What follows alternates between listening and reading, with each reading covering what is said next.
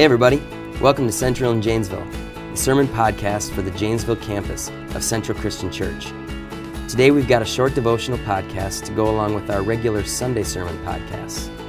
This is your campus pastor, Kellen Anderson. Hey everybody, thanks for joining me for today's devotional. Today we're going to be looking at another proverb, and this one is from Proverbs 19, verses 19 and 20. It says, "A hot-tempered person must pay the penalty. Rescue them, and you will have to do it again. Listen to advice and accept discipline, and at the end, you will be counted among the wise." Now, verse 19 kind of threw me for a loop when I was reading it, kind of preparing for this devotional. And I wonder if something in that verse also hits you. If not, I want to read it again. It says, "A hot-tempered person must pay the penalty. Rescue them, and you'll have to do it all over again." Sometimes penalties actually have to be paid if a person is going to learn self-control. This is kind of becoming more of a foreign concept every day in this immediate gratification, access to all things at all times kind of culture. We live in a world where kids can literally cuss out a teacher, and the parents go to the school and scold the teacher for being too hard on their kid. I don't get that one. No wonder we have some young people who think that they can do anything and they can get away with it. It's because they actually can. Now, granted, I don't feel like I'm any better of a person. I don't like seeing any four of my girls get upset and start crying. But sometimes I need to let them get upset.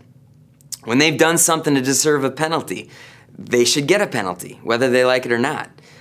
When one of them acts disrespectfully, they should have something taken away. And no amount of eye-batting and sulking should make me give in. But sometimes I give in. Sometimes I teach them exactly what they don't need to be taught, that they don't have to exhibit any kind of self-control, and they're still going to have life handed them on a platter. Sometimes we rescue our kids from the very thing that they actually need, which is correction and discipline. But if we can teach them instead what verse 20 in this proverb today tells us, it says to listen to advice and accept discipline. If we can teach kids that, our kids will eventually become wise. That's a whole lot better than becoming spoiled and entitled. We can look at the world around us and we can either think that life's not fair, or we can look at life and decide that there is something to learn in the difficult moments. Frankly, God seems perfectly content in watching us pay some penalties rather than always rescuing us. Jesus came to rescue us one time for all time when he died on the cross. That rescue was enough to get the job of reconciliation with God completed. But beyond that, I think God is sometimes okay with seeing us go through some issues every now and then so that we can learn and we can become wise.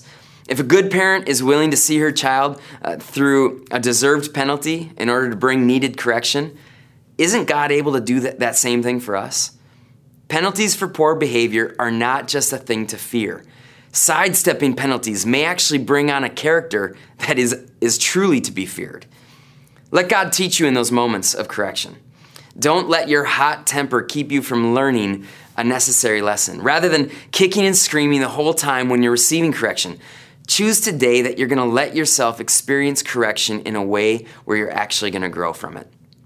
Why don't you pray with me? Lord, I thank you that you don't just let me get away with everything that I could possibly get away with.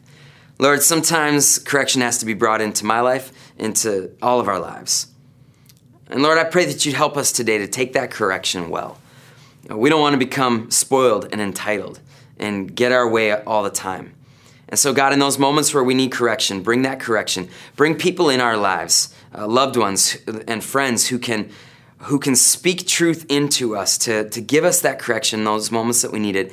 And God, I pray that you would help us all to walk in a way that is growing in self-discipline, that's being allowed to be corrected so that we grow closer to becoming like your son, Jesus, the way that you call us to. Lord, I love you. Guide us today, we pray in Jesus' name. Amen. Thanks, everybody. Hope you guys have a great week. We will see you next time. Thank you for listening to today's podcast from Central in Janesville.